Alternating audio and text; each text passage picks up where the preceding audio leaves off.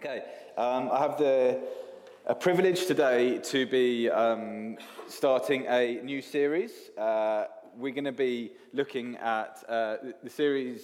Do I need to use this thing? Hey. Family Matters. So we're going to be doing a series all about the family. And the reason we're doing that is because at Good First, we love family. And we understand the church to be an expression of family in which everyone, regardless of marital status, whether you're married or single, regardless of age, whether you're old or young, which everyone is part of. We see church as family. No. Let's get this going. Oh no, it doesn't work again. You'd think it would. There you go. Yes. Okay, and so today I am going to be speaking on marriage, and I have titled our talk today, Jesus is Better. Jesus is better, and hopefully that will become clear why I've called the preach Jesus is Better as we go through looking at marriage. Mike Reeves says this: the gospel has its roots in the Father's eternal covenant with his Son. Romans 8:29 says this: for those whom he foreknew, he also predestined to be conformed to the image of his Son, in order that he might be the firstborn among many brothers. So God's mission, if you wanted to sum up God's mission, if you wanted to go through the books of the Bible and see the Bible overview, see what is God's mission, we find out that God wants a family. And that is at the root of the gospel. Why did God send Jesus? Why did Jesus come? For God so loved the world that he sent his only Son. Why? To bring and adopt people in to God's family. That's the big story of Scripture. God wants a family. And so at Good First, we love family. We together have been called in to God's family. That's the gospel. That's the good news. That's what we prayed about and sung about today, that even though it cost us nothing, it cost Jesus everything to bring us into the family. And so as we open books like Ephesians, and we see we are adopted, we are welcomed into God's family, in which Jesus is the first brother among many, many brothers and sisters to go into. And so we're adopted into the family. That's the story of Scripture. And so that's us as a church. So individually, we have family units within the church, and those are an expression of the big family of Christ. They're a reflection of the big family of Christ. And so us individual units reflect the bigger truth that we together, all of us in this room, and many, many others around the world, are adopted into the family of Christ. And so that's why we believe that family matters. That's why we believe that family is important, because of what it represents. Because of what I'm really struggling to speak today. Should have done some mouth exercises. If there's any singers here who can teach me how to sort of do that stuff, then maybe I can do that next time. But yeah, so the family unit represents the bigger story, the bigger picture, that we together are brothers and sisters in God's family. I haven't got this scripture. Matthew 5 says this: you are the light of the world. A city set on a hill cannot be hidden. As Christians, as the church, we are supposed to shine. We are supposed to look different. We are supposed to be like a city on a hill where people can see you individually and corporately are different. I remember working in a school in the UK before we moved over to Sweden, and one of my friends, after a few years of knowing him, a few years of working with him, was shocked to find out that I was a Christian.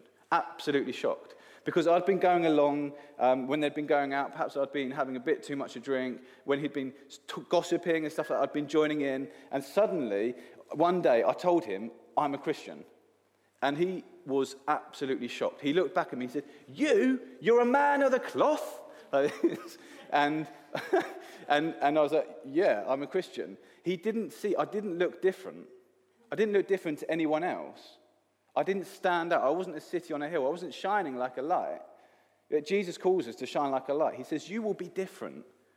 People will be able to tell that you are different. People will be able to tell you are a man of the cloth. And that was basically my nickname from then on. If he swore or anything like that, he was like, sorry, man of the cloth here. And so it actually changed our relationship because I wasn't living at the beginning with this outright, I am different. These are my values, and they may be different to your values. And culture has a lot to say on family. Culture has a lot to say on being single. Culture has a lot to say on sex. Culture has a lot to say on how we raise kids. Culture has a lot to say on church. And Jesus said we are supposed to shine. We are supposed to look different to culture in some aspects. And therefore, it's really important that we see what God's word says about these issues, about sex, about family life, about raising children. If we are to shine like lights, if we are to be a city on a hill, if we're not just to follow along with culture and say, okay, well, if culture says that, we go along with that. No, we need to be a people that open up the Word of God and see, what does the Word of God say about family? What does it say about sex? And so up until Easter, we're going to be talking about different subjects, different things that culture talks into. Today, we're going to be looking at marriage. Next week, we're going to be looking at sex. The week after, we're going to be continuing with marriage. Nina and myself will do a more practical session in a couple of weeks. And then we're going to go on to look at church as family. We're going to look at raising kids with challenges. Rob and Joe Horn will be coming over to speak as well, a couple who so speak into us as a church. But the reason we want to do that is because we want to see what the Bible has to say on these big issues, how you raise your family. I remember even moving from the UK and talking about when we have kids, how the different cultures, how that's going to affect how we raise our kids. You've got to think about that. But the most important thing is we've got to turn to Scripture and see, what does Scripture say about raising kids? What does Scripture say about sex? Maybe not so many churches talk about that, sex. So we're going to be looking at that. What does Scripture say about marriage? What does Scripture say about being single? So important to see. And before we go into marriage, I've got two things I want to say. And the first thing is, I don't have all the answers. So I've been married 11 years, had kids for 4 years. I'm just trying to think how old is Freddie. That took far too long. He's 3.5. His birthday's March the 20th, right? Almost 4 years. I've been a son for, let's round it down to 21 years. So I've got some experience in marriage, raising kids, being a son. But actually the reality is that I stand here in front of you with a lot to learn. So please don't think, okay, now Josh is going to be giving us all these insights into his brilliant marriage, into the way that he brilliantly raises Freddie and Oscar, or the way he was a brilliant son. If you know me, none of those things are true. I stand before you this morning broken, as a broken individual who's hoping to point us to Jesus, who's hoping to point us to Scripture. And I think, to be honest, if I'm to do this, if I'm to stand in front of you in 40 years, I hope I'll be able to say the same thing. I've not got it right. I've still not got it right, because we're a work in progress. I think it's so important to understand, whether you've been married for 1 year, 20 years, 100 years, you're never going to get it right. It's never going to be perfect. And we'll come on to that later. So I want to point you to Jesus. I want to point you to Scripture. This is a mirror. You don't see me, okay? I'm learning just as much as everyone, hopefully. And the second thing to say is there's different people in the room. Some people are married. Some people are single. Some people have kids. Some people don't have kids. You may or may not right now be thinking, well, this series is going to be a bit of a waste of time. The reason we are doing this series is because it's so important that we see what the Bible says into our culture, It's so important that we all learn together, that we all get an understanding together. Whether you're single or married, whether you're going to get married or you're not going to get married. Actually, it's so important. These are some big, big topics that we're looking at. Interestingly, there's all sorts of different cultures represented here. And there's all cultures around the world. Fascinating how, cultures differ. Okay, I hadn't heard, for example, I say this every week, I think, about picanha until I came here. But now I know it's this Brazilian way of cooking meat. I didn't know about that. That's this Brazilian culture. It's different from the United Kingdom. It's different from the English culture. There's one thing that's the same. That's marriage. Marriage is found in every culture. So it's so important. It's such a big topic. It's so important that we understand what the Bible says about it. Interestingly, Paul, the apostle who wrote the majority of the New Testament teaching on marriage, was single without kids. So we've all got something to learn here. We've all got something to listen to. Okay, that's my phone. I'm just going to turn off the Bluetooth, excuse me. And we'll stop the beeping every so often. Okay, let's pray. Father God, we thank you so much for who you are, Jesus. We just enjoy coming to you this morning and just seeing that you are the one that we put our hope in. You are our rock. Jesus, we just want to say again, we love you. I just pray, Holy Spirit, just speak to us as we open your word, God. We just pray, may you highlight things. Again, Lord, let us be a people who learn from Scripture. Let us be a people who are humble, who sort of put our preconceptions, misconceptions to the side and say, now, what does the Bible say about marriage? What, God, do you say about this topic of marriage? Do be our teacher today, we pray. Amen. Amen. Okay, so as I said, today it's part 1 out of part 2, and then Alid is doing next week, he's doing a pause when we look at sex, and then we're going to be doing part 2 where it's much more practical. Nina will be giving you much more practical things. This is how to put up with someone who's really, really annoying, who's watching far too much football. She's got all the tips.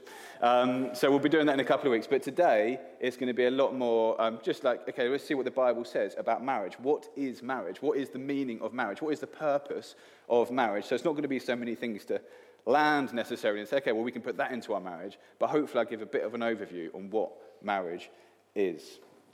Because marriage can be confusing.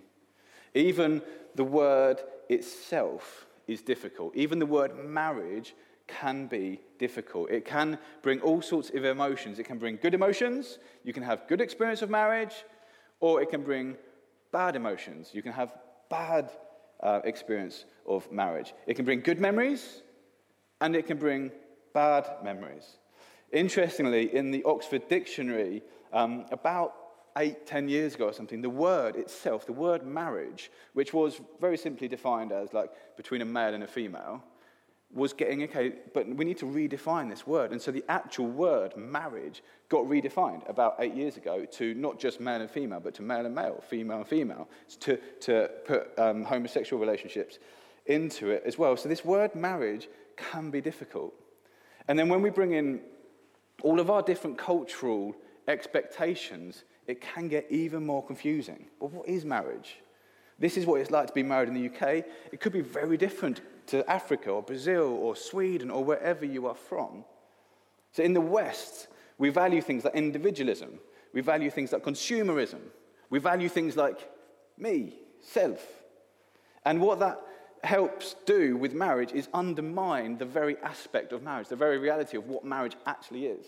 And so our culture, when it says, buy this, fulfill yourself, do that, what that is doing is undermining what marriage is supposed to be.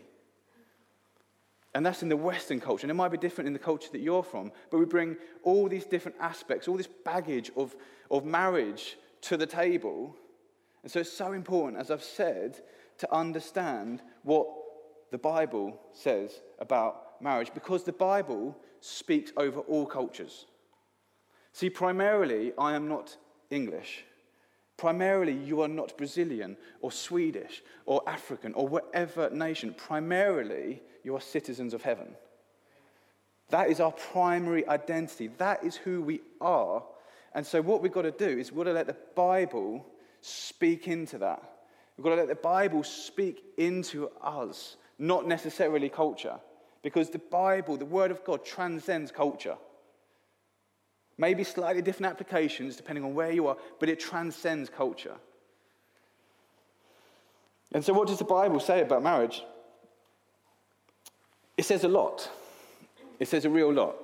And I definitely can't cover it in the next 20 minutes or so. But we're going to do our best to just look at a bit of an overview, some reasons for why we get married, for why it is so important to talk about.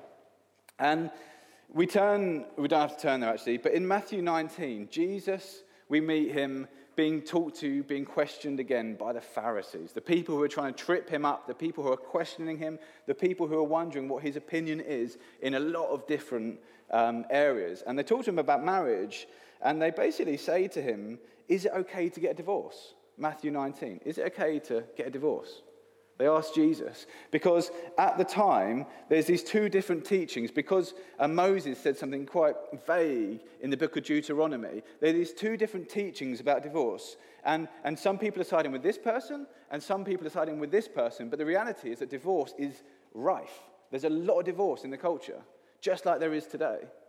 And so the Pharisees are wondering, Jesus, who are you with? Are you with this guy, or are you with this guy? Where do you stand on divorce? How do you understand Moses? How do you interpret what Moses said? Who are you with?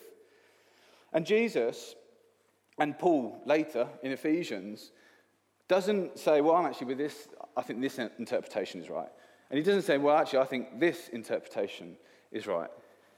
He says this, have you not read? Have you not read? What Jesus does is instead of siding with one side of the argument, instead of looking for the most charismatic person who can put aside the best argument, he says this, have you not read? He turns to Scripture. And so we're going to do that today. We're going to turn to the same Scripture that he turned to when he was asked, is it okay to get divorced? So if you have your Bibles, please do turn them to Genesis chapter 1. And as you do that, just, again, say it regularly, but just really want to encourage you. Read the Word of God. Get into Scripture. It's so important. Even Jesus read Scripture. Kind of gets lost from his parents. Where is he? He's learning. He's reading Scripture. And so that meant that when he was able to deal with, when he was asked questions like this, he was able to deal with them biblically. He didn't just say, oh, I don't know, I'm going to go with that person. He says, no, have you not read? Do you not understand what Scripture says?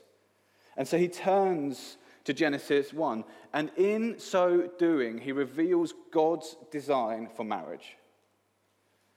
He shows the Pharisees, the people who are listening, this is what God has designed marriage for.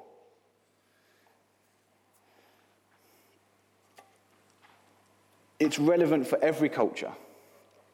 It's relevant for every time. This is God's purposes. This is God's design for marriage. This is the first place that we turn. And so we're going to read from Genesis 1 and verse 26. Then God said, let us make man in our image, after our likeness, and let them have dominion over the fish of the sea, and over the birds of the heaven, and over the livestock, and over all the earth, and over every creeping thing that creeps on the earth. So God created man in his own image. In the image of God he created him. Male and female he created them. And God blessed them. And God said to them, be fruitful and multiply and fill the earth. Subdue it. Have dominion over the fish of the sea, the birds of the heavens, every living thing that moves on the earth. And God said, behold, I have given you every plant yielding seed that is on the face of all the earth, and every tree with seed in its fruit. You shall have them for food. And to every beast of the earth, and to every bird of the heavens, and to everything that creeps on the earth, everything that has the breath of life, I have given every green plant for food. And it was so. And God saw everything that he had made, and behold, it was very good. And there was evening, and there was morning, the sixth day. And then we're going to flip over to Genesis 2, verse 18. Then the Lord God said, it is not good that man should be alone. I will make him a helper fit for him. Now out of the ground the Lord God had formed every beast of the field and every bird of the heavens and brought them to the man to see what he would call them. And whatever the man called every living creature, that was its name. The man gave names to all livestock and to the birds of the heavens and to every beast of the field. But for Adam there was not found a helper fit for him. So the Lord God caused a deep sleep to fall upon the man, and while he slept took out one of his ribs and closed up its place with flesh. And the rib that the Lord God had taken from the man he made into a woman and brought her to the man. Then the man said, poetically, "This at last is bone of my bones, flesh of my flesh. She shall be called woman, because she was taken out of man. Therefore a man shall leave his father and his mother and hold fast to his wife, and they shall become one flesh. And the man and his wife were both naked and were not ashamed."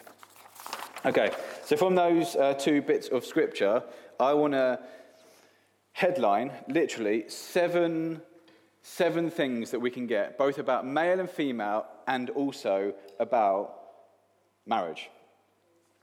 And the first thing I want us to see is that we were made to enjoy God, both male and female, in marriage and outside of marriage. We were made to enjoy God. Notice the day that God makes man, on the 6th day. So the first day, the first full day for man and woman is the 7th day, the day of rest, the day where they can just enjoy God's presence. We were made to enjoy God. That's why people are searching after things. That's why the whole world, whether it's finance, whether it's job, whether, family, whatever it is, relationships, people are searching for something. Because the reality is that every one of us were made for relationship with God. We were made to enjoy God. And if you don't have that relationship, then you're searching for it in all sorts of places. And so, male and female, outside of marriage, inside of marriage, you're made to enjoy God. And so that's when we see, as we go into Genesis 3, and God's walking in the cool of the evening. He's like, Adam, where are you? Because there are people who enjoyed God's presence, Adam and Eve. It wasn't just Adam and Eve. It was Adam and Eve and God enjoyed each other's presence. Second thing we see in verse 26 of chapter 1 is that we are made in God's image.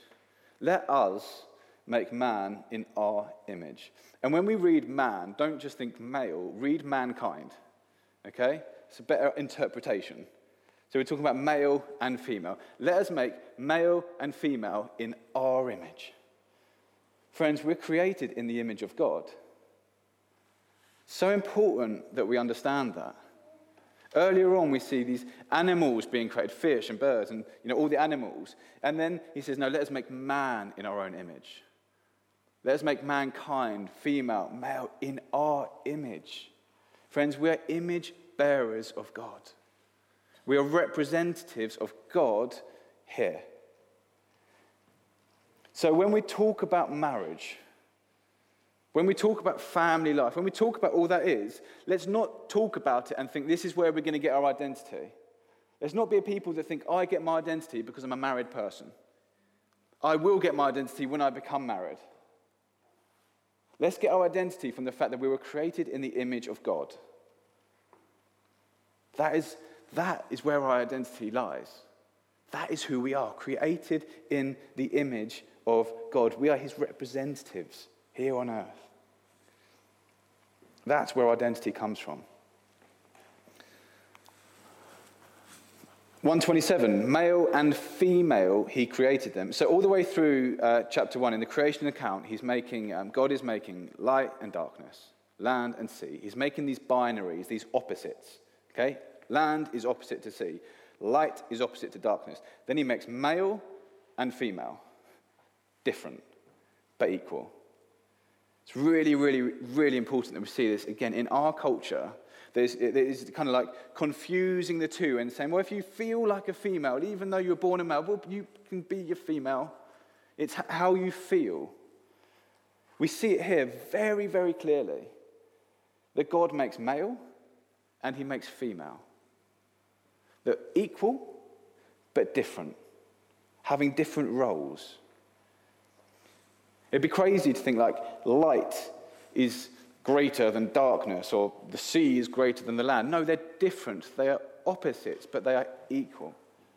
And friends, so we've got to understand that in this culture today that says you can be who you feel to be. We need to understand, no, God created male and God created female. Both wonderfully different, but absolutely equal. We need to understand that.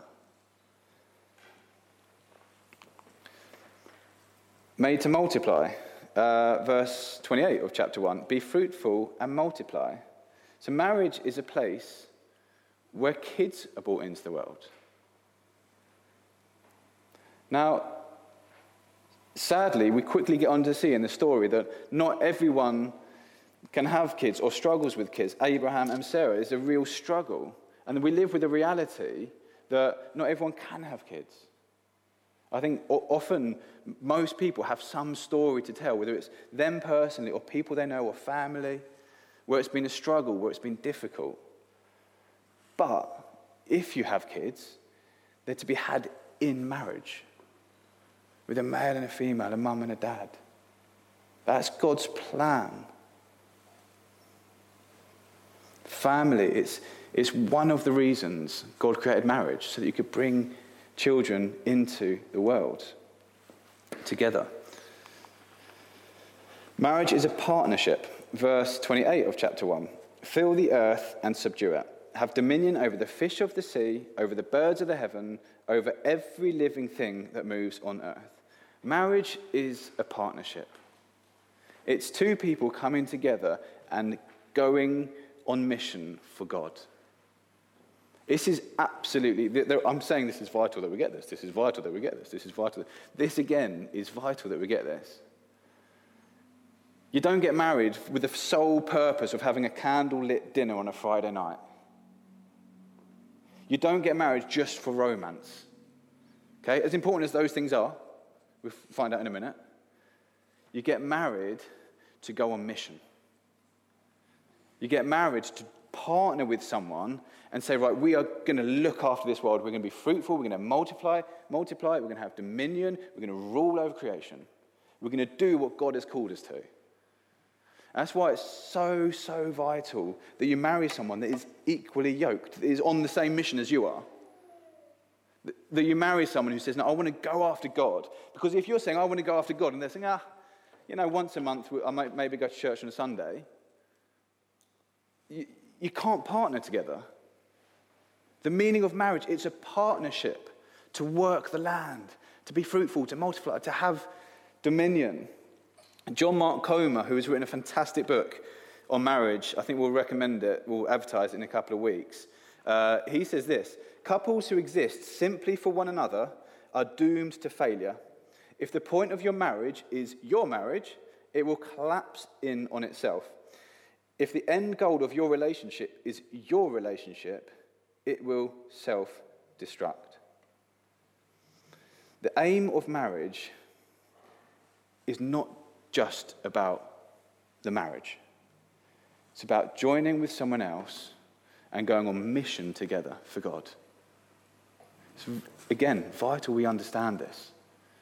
I love the New Frontiers, the family of churches that we're part of. They say, together on a mission.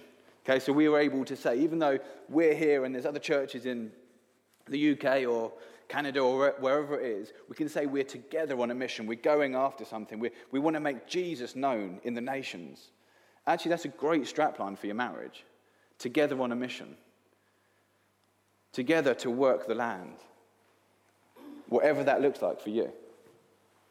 But join in with someone who can help you, who can partner with you, who can do that together. Made for intimacy. Chapter 2, now we're on to, and verse 25. And the man and his wife were both naked and were not ashamed. So Adam is he's naming the animals. And we see this in chapter 2. God says, name the animals, and trying to find a helper. And he's kind of like naming the elephant. And, the elephant's nice, but it's not really a great helper for the man. And he names like the fish, and there's a dolphin. And he's thinking, that's nice, but not really a great helper. And he's going through all these names. It's a hard day at the safari park in Eden. And God says, there's no one suitable.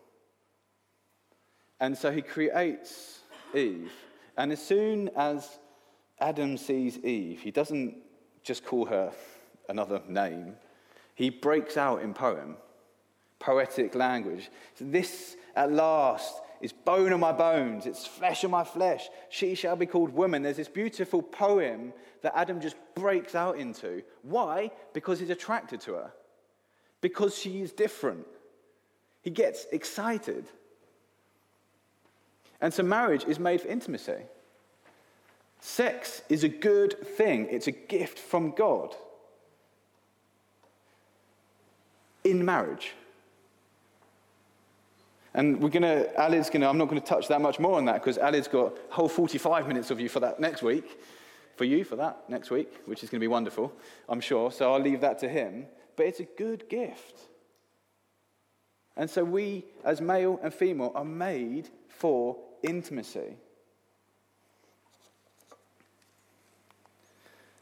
2:24. Therefore a man shall leave his father and his mother and hold fast to his wife, and they shall become one flesh. It's a new family. This is something that quite a few young married couples struggle with. Not everyone, but leaving mummy and daddy. Not thinking, oh, well, I've married mummy. You don't do my washing like mummy used to do my washing, or you don't cook food like daddy used to cook food, or whatever. Actually, young couples really struggle with this sometimes. And I think fair to say, honestly, it's a struggle we had. Now, you leave your mum and you leave your dad and you become one new flesh, one new family. Again, in the UK, at a wedding, the dad or whoever, someone will give away the bride and they'll walk down the aisle to, at the front, the bridegroom waiting there to receive. And it's this act, this physical act of actually a spiritual reality. That they're saying, right, dad's saying, survived, now it's over to you. You're now a new family.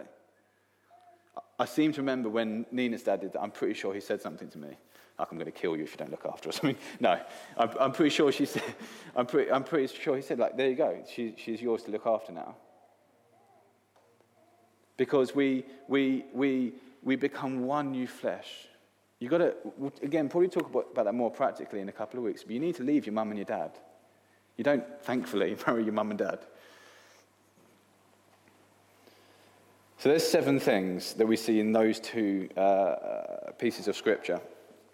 And in 1:31, God saw everything that he had made, and behold, it was very good. Marriage is very good. And so God, he finishes every day with it is good, it is good, it is good. Light and darkness is good, land and sea, it's good. Animals, they're good. He sees male and female, and he says, it was very good. He's pleased. A good God gives the gift of male and female to each other. But then we turn to Genesis 3. The following story. After seeing all that marriage can be, after seeing man and women called to rule over, to have dominion over, to control, to look after, to flourish, to rule.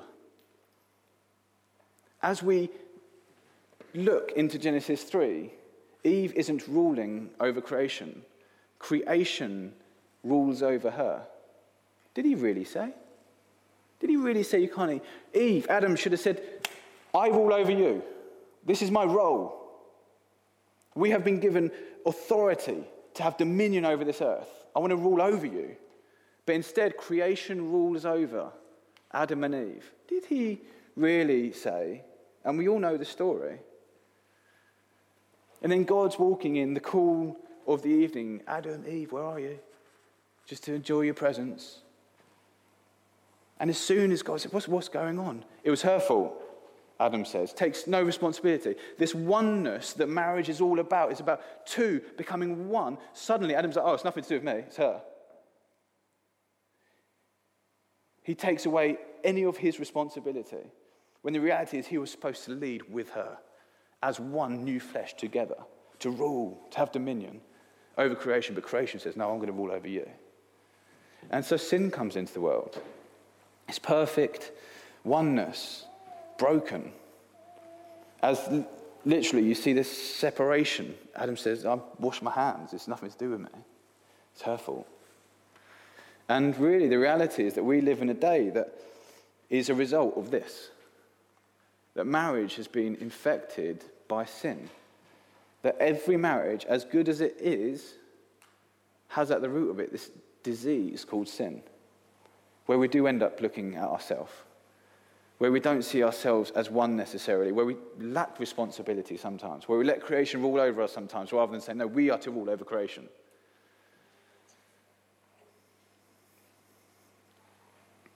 Which takes us back to the beginning, which takes us back to Matthew 19, which takes us back to the question that the Pharisees had, is it okay to get a divorce? So that question would never have been asked in Genesis 2. But it brings them to that question. Why? Because we're full of sin. Because we bring our brokenness, as I said right at the beginning, I'm broken, I don't have all the answers. We bring that into an imperfect relationship with another person who is broken and sinful. And so in Genesis 2, Genesis 1, we get this glimpse of what marriage was designed to be and what it can be, but we live with the reality of Genesis 3. We live with the reality that sin is in the world, that sin is in our marriages. Therefore, marriage cannot be the sole aim of your life. Marriage cannot be the sole hope of your life. Do not put all your hope in marriage. Do not say, I am living for my marriage. Do not say, I'm living to get married. Because you will be upset. You will be disappointed. Because at the end of the day, it's just another person full of sin. It's just another imperfect person. Another person who's broken. Another person who can't satisfy. Another person who can't fulfill. Whether you are married now, whether perhaps you'll get married into the future. We cannot put all our hopes in marriage because of Genesis 3. But there is hope. Ephesians 5. I have a new Bible, by the way. But it doesn't have a bookmark. You know, like one of the bookmark things? So I'm going to have to learn where all the books are. But Ephesians, I know where that is. The reason I got a new Bible, this is waffle while I find the Ephesians. The reason I got a new Bible is because Ephesians had fallen out. The book of Ephesians had fallen out my Bible. So it's because I preached from it a few years ago. So I do know where it is, I promise you. Do I? God's Electric Power Company. After Corinthians, right? Yeah, here we go. Okay, yeah, Galatians, Ephesians, Philippians, Colossians, God's Electric Power Company. Chapter 5, waffle finished, I am there. It says this, therefore a man shall leave his father and mother and hold fast to his wife, and the two shall become one flesh. Hello, have we heard that before? Jesus said that in Matthew 19. Genesis 1 says that.